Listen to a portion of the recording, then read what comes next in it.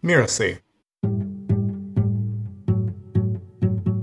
In some cases, I'm really writing the curriculum as we go based on how the students' material interacts with one another, how they receive one another, what they learn from one another, and what their ongoing developing need is. Welcome to Course Lab, the show that teaches course creators like you how to make better online courses. I'm Danny Iny, founder and CEO at Miracy, and I'm here with my co-host Abe Crystal, the co-founder of Rizuku.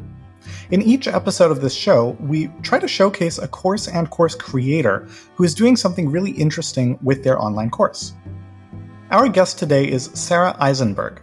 She is an expert in non-dual Kabbalistic healing and herbal medicine and teaches radical inclusion for professionals, activists, and seekers committed to race and gender justice. Sara, welcome to Course Lab. Thanks. It's a pleasure to be here. So let's start at just the 30,000-foot picture. Tell us, who are you? What do you do? How did you come to be doing it? I'm at a stage of life where I'm closing loops. One of the loops that I'm closing is an earlier career that ended with burnout as a community organizer and an activist. I took quite a right turn into the field of healing, got my herbal medicine degree, and spent 25 years studying and practicing non-dual healing. And now I'm closing the loop, bringing the consciousness practices that I learned on my healing path back into the work of the issues of race and gender, which needs so much attention and really a new kind of technology, because we haven't made a lot of progress using the tools that we have. Yeah, so tell me a little more about the story. What was the initial inclination of this is a loop to close? What steps did you take? What emerged from that? The loop that I needed to close really was following my own path of development and to show up in life in a different and more whole way. And the way that helped me to do that was practice. So for me, it's constantly taking the raw material of my life, looking for the lessons that it teaches me, and opening up my consciousness to make a place for them in my life and to teach me what they have to teach.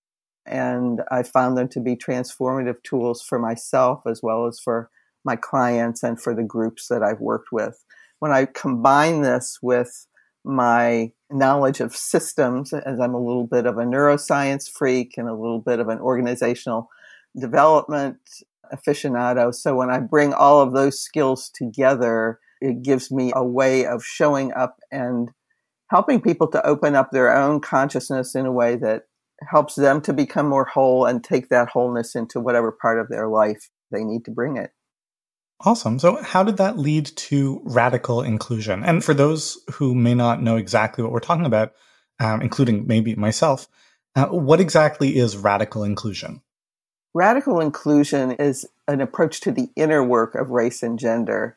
Who is it that we show up to be when we are confronted with a conversation, a challenge to act, a challenge to show up, to have an opinion? So it gives us an opportunity to look at what we breathed in, what we were taught, what we absorbed from our culture in terms of the messages about skin color, about gender expression, about our appearances and our behaviors, the way we carry ourselves in the world, what's appropriate for us to do or not to do. And we begin to bring those beliefs into awareness, come into relationship with them, and then begin to see the effects that those unexamined beliefs have had on us, on our behaviors, and then have had on other people in our lives. Why online as opposed to, in person the way you had been?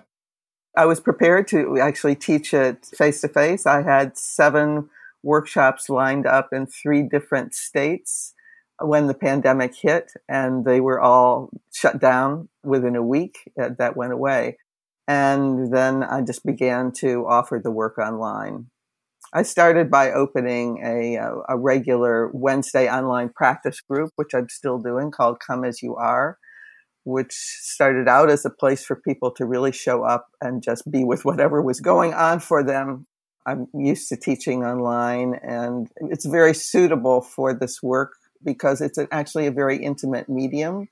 Zoom lends itself very, very well to this kind of work. One of the things that struck me, Sarah, about how you're approaching this is that the course is not really driven by content per se. It's more about people sharing their experiences and perspectives. And that's innovative. It's different in terms of how people typically think about online courses. Normally, the mental model when we talk about online courses is, hey, what's your curriculum? What's your structure? What content? What types of content do you have? Yes, I think you really nailed that, Abe. The content of the course is really the lived experiences and memories of the students and what they bring. What I provide, my expertise, is providing a container that is safe for them to do this vulnerable work, that is built on an environment of honesty and kindness, that encourages people to go to a place of vulnerability. As one of my students said, to be vulnerable out loud. What a relief it was to be in a place where people could be vulnerable out loud with one another and go to places of honesty and receive one another with kindness. And so I'm taking them on a journey. I know the approximate sequence and some of the turns that it might take. And in some cases, I'm really writing the curriculum as we go based on how the students' material interacts with one another, how they receive one another, what they learn from one another, and what their ongoing developing need is. Can you speak a little bit to the scalability dynamics? Like, how many students come into a course? How long does it run? What are you charging? How much of your time does it take to do this kind of on the fly facilitation and adaptation? Can you walk us through some of the math? Sure. A couple of courses I've taught in this past year on unconscious bias were 4-week courses. They sold for $197. One class size was 8, one was 10. The max would have been 12. In terms of scalability, that is definitely something to be considered. For me, it's the level of transformation that I'm after with students to make a significant difference in their lives and in their being, so they can make a significant difference in the lives of the people that they touch. This is a high touch work. It's small group. The power of everyone having an opportunity to speak and to listen and receive one another and build relationships in a small group like this is really the key. The next level of this which is under development now, is a 3-month program, which will include actually more one-on-one time with me, and will go for $775. So this is a personal and a business decision in terms of my investment in transformation. I think the place where it invites the most dedication from me is in continuing to do my own work. I continue to develop with the students. I learn from them with every class. I learn more about the different ways that it's possible to show up and experience life at the boundaries of skin color and gender expression. So I have to continue to do my own work. The systems that we each have inside of us that process, that carry our worldview and guide the way that we walk through the world, are the inner equivalents of the structural racism and misogyny that we see in the world. So radical inclusion helps us to deconstruct and to come into awareness, to come into relationship with these inner structures that we have. So I am constantly doing that, doing my work as a white woman, an aging Jewish woman, married to a white man, benefiting from white privilege, and continuing to uncover and come into relationship in new ways with things I didn't realize that I was missing. I guess one thing I'm wondering about is, with such a kind of deep transformational course, and it's a topic that people don't come to in the same way that you would most courses, right?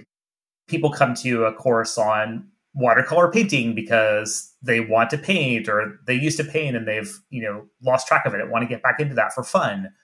This course doesn't have that type of, oh, just take it because it's fun, or take it because you have this like immediate pain point that you need to solve in your life or in your business.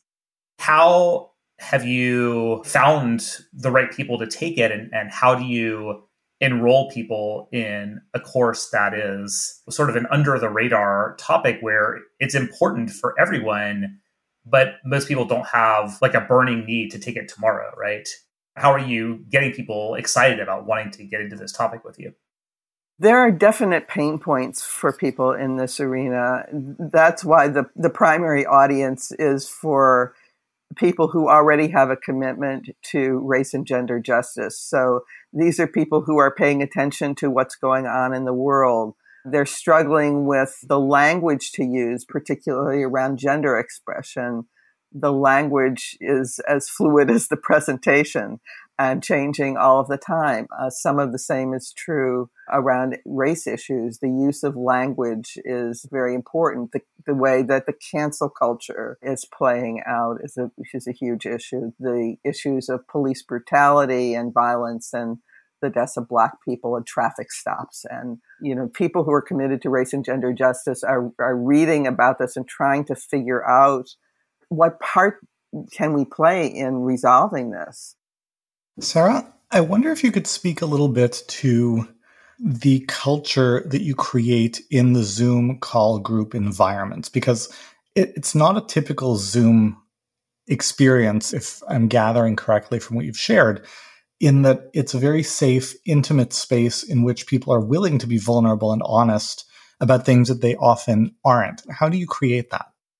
It begins with the way that we start each session. So I lead people through settling into their physical bodies and their systems, to noticing sensations in their bodies, noticing the emotions, the feelings that they're having, the thoughts that might be going through their minds, their breathing, just really situating them in their physical bodies and in their physical space. And once we've spent a few moments doing that, I do that through prompts. And then I have everyone bring their awareness to the screen and to looking at the little rectangles, and to welcome one another in with a real sense of hospitality. It's very intimate. If we were in a physical space, for people to connect this way at the beginning of each session might be almost too intimate. But there's something about the screen that gives this great power and safety, in a sense. And then from there, I will introduce a theme for the evening. A common theme in this work would be belonging and exclusion. And through a series of practices that unfolds over the weeks with different prompts, we'll take people through this territory so that it brings into their mind the beliefs, things that they've learned, the stories that they carry, their sort of origin stories of how did I first learn what it meant to belong? What did that cost me? What were the benefits that I got from accepting that deal, so to speak, which we all do when we're children before we have anywhere near the consciousness to make those choices. So this is going back and it's often raising a series of questions. It's sitting with the questions and letting the questions teach us much more than getting to the answers. That's great. Thank you. I don't think I had anything else. I don't know if you did, Danny. No, that's all I've got as well. Sara, that was great. Thank you. All right, Abe, do you want to do the readout? Yes. Sara Eisenberg is an expert in non-dual Kabbalistic healing and herbal medicine, and teaches radical inclusion for professionals, activists, and seekers committed to race and gender justice. You can find her at alifeofpractice.com. That's alifeofpractice.com. Now stick around for my favorite part of the show, where Abe and I will pull out the very best insights and practical takeaways for you to take and apply to your own course.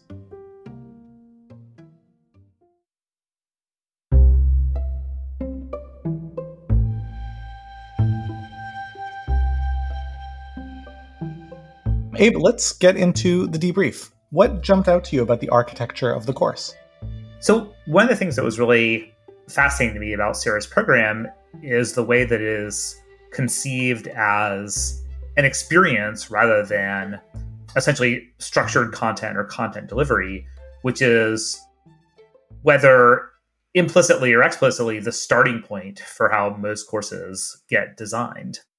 And I think it raises a really interesting perspective, which, like, most courses are going to have at least some content, but a really valuable question that anyone listening could ask about a course that you're designing or redesigning would be, what would this course look like if it didn't have any content at all?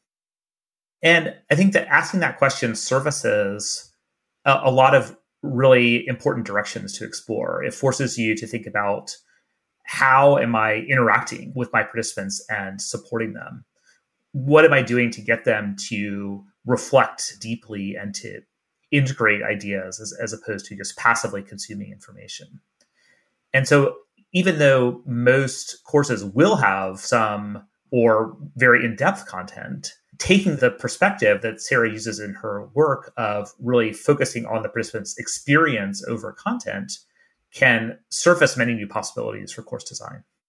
Well, I think it speaks to the conversation that we've had on numerous episodes of the show in terms of the label of online course being very confining. People think videos and a membership site.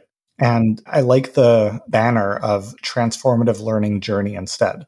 And essentially what we encourage people to do in designing and creating their courses is that, particularly if you're a coach, if you're a facilitative expert of some kind, right? What you do as a facilitative process is, the function of the course is to think about, what are the things that I would be saying to every one of my participants and explaining to every one of my students. And so the course can absolutely be about the process. It kind of becomes the container for what's going to come forth from the participants that then engineers the transformation. It kind of dovetails into the conversation about the business model math, what she charges and what it costs and the time it takes and so forth.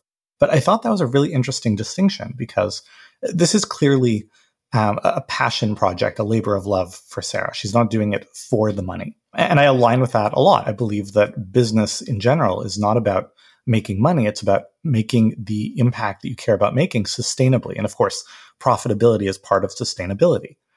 And what you see here is a transformative learning journey that, if you were to do it in person in small group format, it wouldn't be so sustainable, because the amount of time and energy that goes into doing it for what you could realistically charge, the math just becomes problematic. You end up putting in huge amounts of time for not much more than minimum wage returns, which is unfortunately very common in the nonprofit and community development type sectors.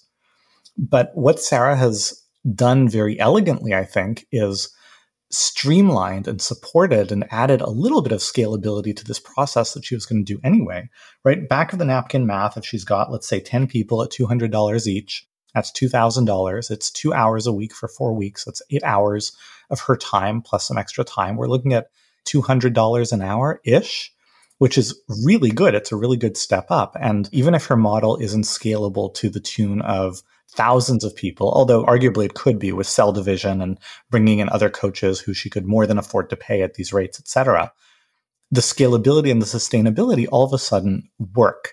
And I think that's a really interesting lens through which to look at this, right? Something that I tell my students all the time is that the idea of, well, I want to stop trading time for money is nonsense, right? You're always trading time for money. The name of the game is to trade less time for more money.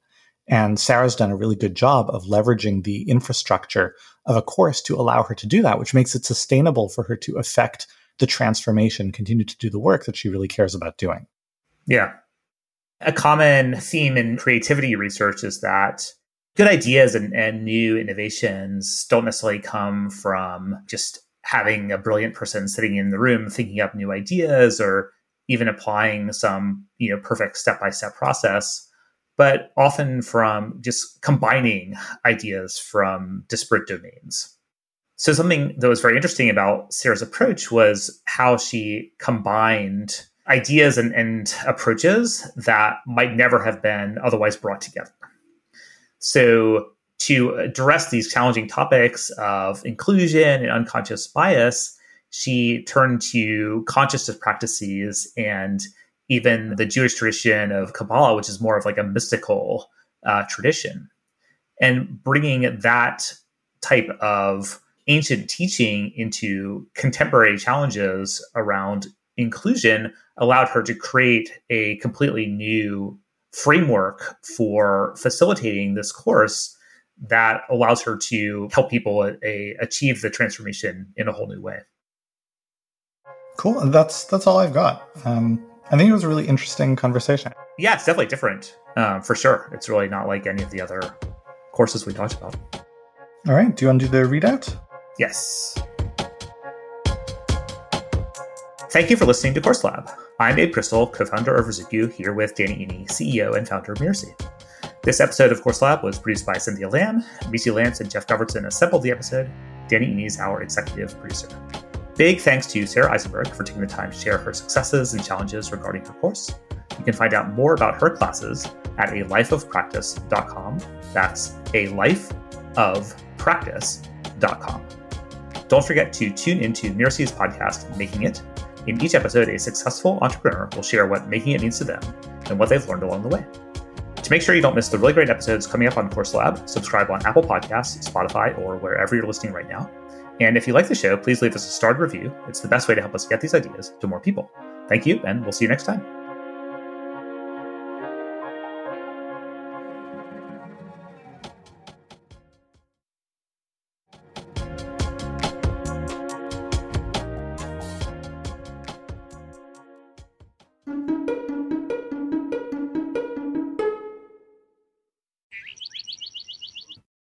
All right, are you ready? Wait, what's my cue? It's a behind the scenes kind of thing. Hello, and welcome to Just Between Coaches, the podcast that tackles difficult coaching conversations head on. I'm Melinda Cohen, and your host for this show.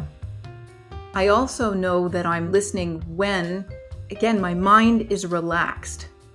So I can almost sense that I'm listening on multiple levels.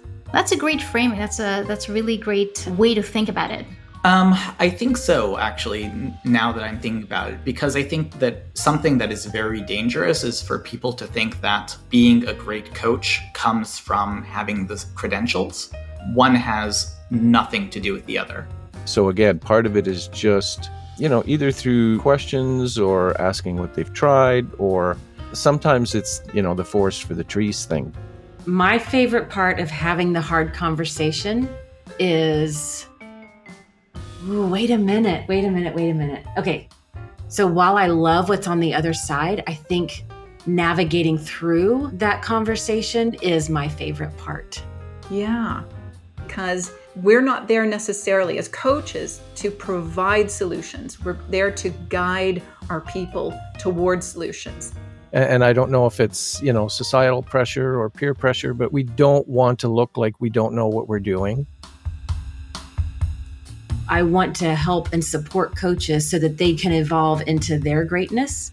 My desire for the show is if I could scoop up all of the coaches and bring them into my living room and bring up the topics that leave crinkles in our forehead so that we can fully understand what it means to show up in our greatness, fully confident, so that we can build better businesses, so that we can be better coaches, so that we can make a lasting impact on this world collectively.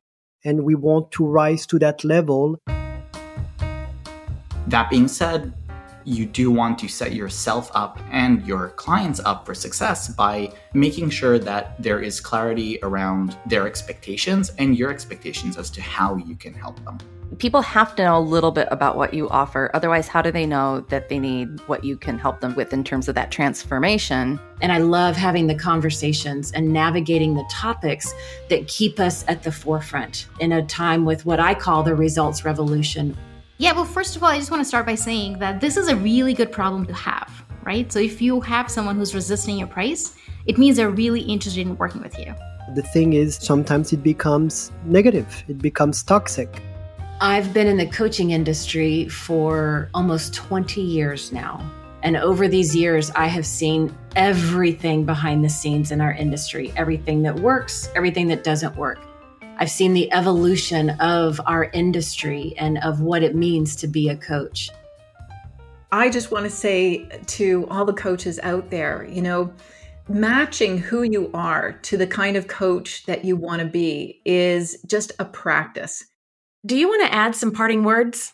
No, I think you did great. This was a lot of fun. Thank you so much for having me. This is Melinda Cohen, and you've been listening to Just Between Coaches. You'll find us on Apple Podcast, Spotify, or wherever you listen to your podcasts. Yeah, this is absolutely the tone, the feel, the everything. Okay, so I'm going to stop the recording now. Why are you stopping the recording? This is going to be fun. Oh my gosh. That's a wrap. That is going to be an amazing session.